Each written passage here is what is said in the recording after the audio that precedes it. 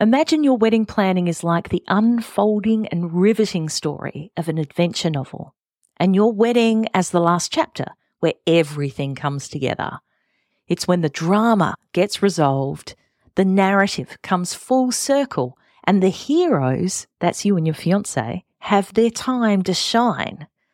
But what if the final chapter of your story was not as satisfying as you'd hoped? Maybe the closing remarks weren't hopeful or filled with meaning.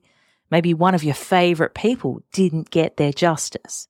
Or maybe the ending was so spectacular that you're quite simply devastated that there's no more to come. And just like when you've closed the book on an incredible read, finished binging your new fave series, or just heard the final siren of the season, the time after your wedding celebrations can be a big letdown.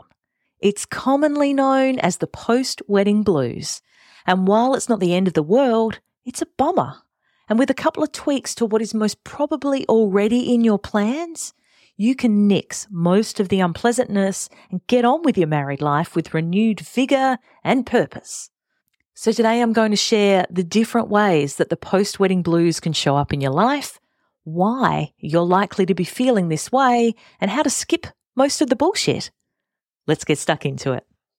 Unbridely is a community of pro-wedding vendors who believe in freedom and integrity in weddings, giving you options, solutions, tips and tricks to create the experience and memories that you and your fiancé really want and deserve. Because we believe that weddings are a team sport. With how-tos, stories and interviews with recently married couples, we find out what went right and what they'd change if they could go back and do it all over again. I'm Camille, and welcome to the Unbridely podcast. Okay, my friend, the post-wedding blues, what the hell is it? It's a sense of letdown or sadness that some individuals experience because you don't need a vagina to feel this way after their wedding celebrations are over. Relationship expert for the app Couplesness explains, feeling sad when a big or meaningful experience is over is very common. Some people spend months or years looking forward to their wedding, so it makes sense to feel down after it happens, even if it was amazing. So what we want to know is, how is this stuff coming up in our lives? You know, how is it showing itself to us or hiding behind other things that are going on? So number one, it's that nostalgia or emptiness. You know, you're constantly looking back or just feeling like there's nothing going on. According to licensed clinical social worker and founder of HLW Therapy, Hilary Weinstein, the time putting in the work leading up to the wedding day can feel anticlimactic after it's over. The wedding was also a time where your family, friends and loved ones were all under one roof to spend time with you and support you. That doesn't happen often. So the dopamine rush that happens as a result of that is naturally going to crash when you return to everyday life. It can feel like sadness, disappointment or regret, or the questioning of your identity or self-worth as a married person. That's a tough one. It can feel like a loss of focus, especially if you have to go back to work straight away. You can feel a bit directionless, like you're floating through the days. You can feel lethargic, apathetic. You can feel bored, lonely, and sometimes really isolated. You may feel like you no longer have something exciting to look forward to, or you might be just being a bit narky or snarky towards your husband, wife, or spouse. Like, do you have to do that? Oh, you know what you did. You know those ones. Sometimes it feels like grief, as in the loss of someone or something close to you, because major life transitions, even the happy ones like your wedding and getting married, can feel like a loss because of the huge shifts and changes involved. It's also really important to note that having post-wedding blues isn't the same as experiencing symptoms of depression. According to PsychCentral.com, when you experience depression, your symptoms may be significantly impairing, last for more than 2 weeks, and often require the support of a mental health professional.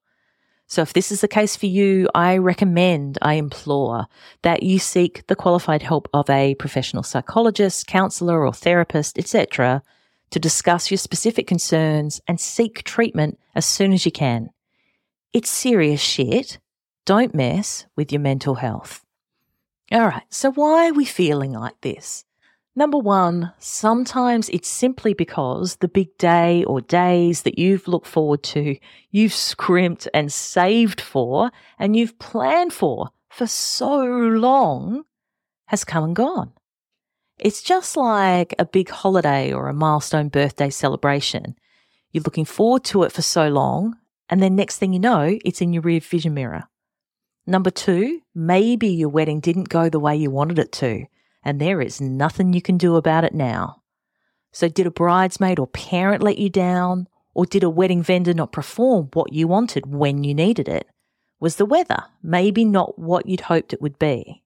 Number three, maybe the discussion around adopting their last name brought up some strong and unexpected emotions for you. A lot of people don't even realise how changing their last name may affect how they feel about their independence, any feminist ideals, or the practicalities of removing links to previous work or study achievements, how that might be confronting until they actually start the process. Number four, of why you might feel like this, because there's a huge void in your day-to-day life. What on earth did you used to do before you got engaged anyway? It's been estimated that a modest wedding can take around 200 plus hours to plan, so it makes sense that when you're not doing that, you're looking around a bit and you're stunned and you're thinking, now what? And you're also not in the spotlight anymore. No one's asking you about your colours or if you're having alternate drop or a food truck anymore. Rude. And that realisation may also have you feeling a little jealous of others who are planning their wedding or another big event. Number five, the changes in your social circle or friendships once you're married might take you by surprise. So what do your in-laws expect? Is it dinner once a week at their place? Do they expect to be frequently hosted at your place now? Or have your single friends started to leave you out of their weekend plans because they assume you wouldn't want to go along now? Number six, the expectations versus reality of married life. So in my experience, a relationship hits totally differently once you get married, which is something I'd love to cover as a topic in an upcoming episode as well. But moving in together, planning your life and future together, or just the day-to-day, who's doing the cooking, the cleaning, the taking the rubbish out, it might not measure up to what you imagined married life to be. So the romanticising of what married life would be like versus the day-to-day might come as a rude shock. And I read somewhere that marriage is just two people pushing down more and more rubbish into a bin and refusing to take it out, and then they die. I laughed. I did laugh. You still haven't written your vows yet, have you? Let me help. In around 20 minutes or so, you can easily write personalised wedding vows unlike anything you've heard before that will make your fiancé feel like the most loved, understood and appreciated person on the planet. The How to Write Wedding Vows That Don't Suck instant download 17-page PDF ebook walks you through a step-by-step format for your vows, how to find the right words and phrases to describe your feelings and your fiancé, how to write that crucial first draft, and create your final wedding vows masterpiece. So if you don't know how or even where to start, if you've been Googling your little heart out, or if you've been calling them wedding vows, AEIOU, this ebook is for you. Included in there are also some bonus secrets for getting the most out of your wedding ceremony. So make sure you download your copy right now and get Write Your Wedding Vows crossed off your to-do list today. The link is in the show notes. Number 7, it may dawn on you, and it's usually courtesy of parents or pushy aunties, that it's all about having babies now, or future study, or getting that new job, whatever it might be, the next pressure. Let's go, no time to waste. Number 8, it could be the cost of your wedding or wedding debt that makes you feel ill. Number 9, knowing that a wedding and a marriage is not a cure-all for a relationship that's unhealthy in the first place. And when some people realize that the person they married is not going to change a hell of a lot, it can be devastating. So what can we do about this? How can we feel less shit? That's what we really want. So number 1, the great news is that you can minimize these feelings before you even get there. And the number 1 way to do that is to plan a wedding that is really special for the both of you in a way that's consistent with who you are, both individually and as a couple. Can you believe it? Not only do you get a wedding where you're more emotionally invested in it, but it'll save you time, money, and potentially even offset the post-wedding blues just by being true to who you are, what you love, and what you stand for. It's not getting mixed up in the shoulds. It's leaving tradition behind and only taking with you what you want and what you need. And this is because you're literally seen and celebrated for who you are. It's a big deal. It's a rite of passage. And if you're not expressing yourself and your future spouse in that way, the regret can be very real, either before, during, or after your wedding. So it's for this reason as well, I vote for having your honeymoon, mini-moon, or just getting away for a couple of nights a few days after your wedding. You want to allow yourself to decompress a bit after your wedding before you rush off to the next part.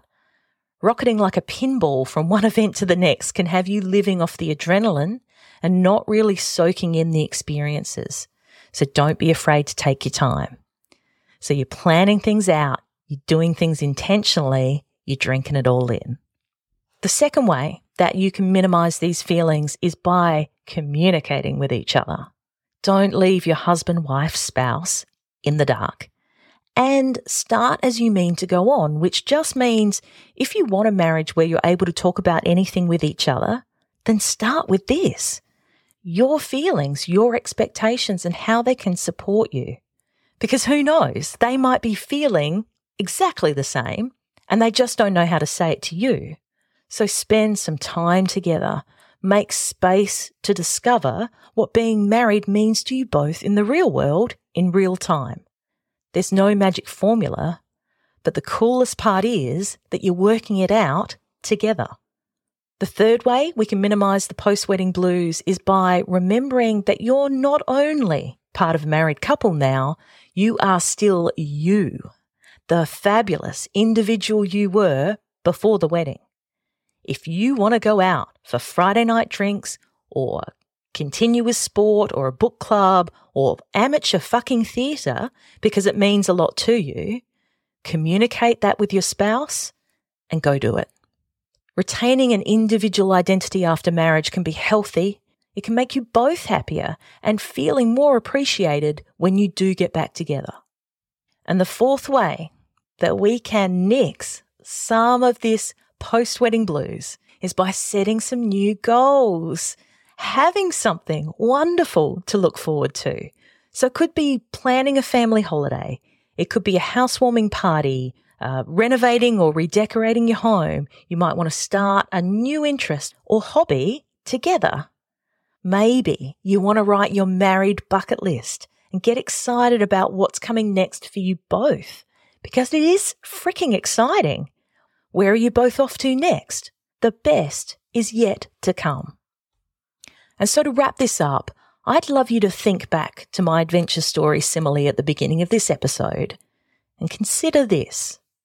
What if your marriage is like a series of sequels and spin-offs to your original story where you, the heroes, forge your own path, embracing the twists and turns, the moments of awe, the highs, the lows, and your triumphs? What if your post-wedding blues were a reminder that your adventure, a continuous exploration of love, growth, and transformation, is far from over? And in fact, you've only just gotten started. Chat with you again real soon. That about wraps it up for this episode of the Unbridely podcast. For the links and resources we mentioned, please head to the show notes. And if you love the show, please review and subscribe on the podcast platform you're on now so you don't miss out on a single episode. Thanks so much for listening. And remember, weddings are a team sport. Catch you soon.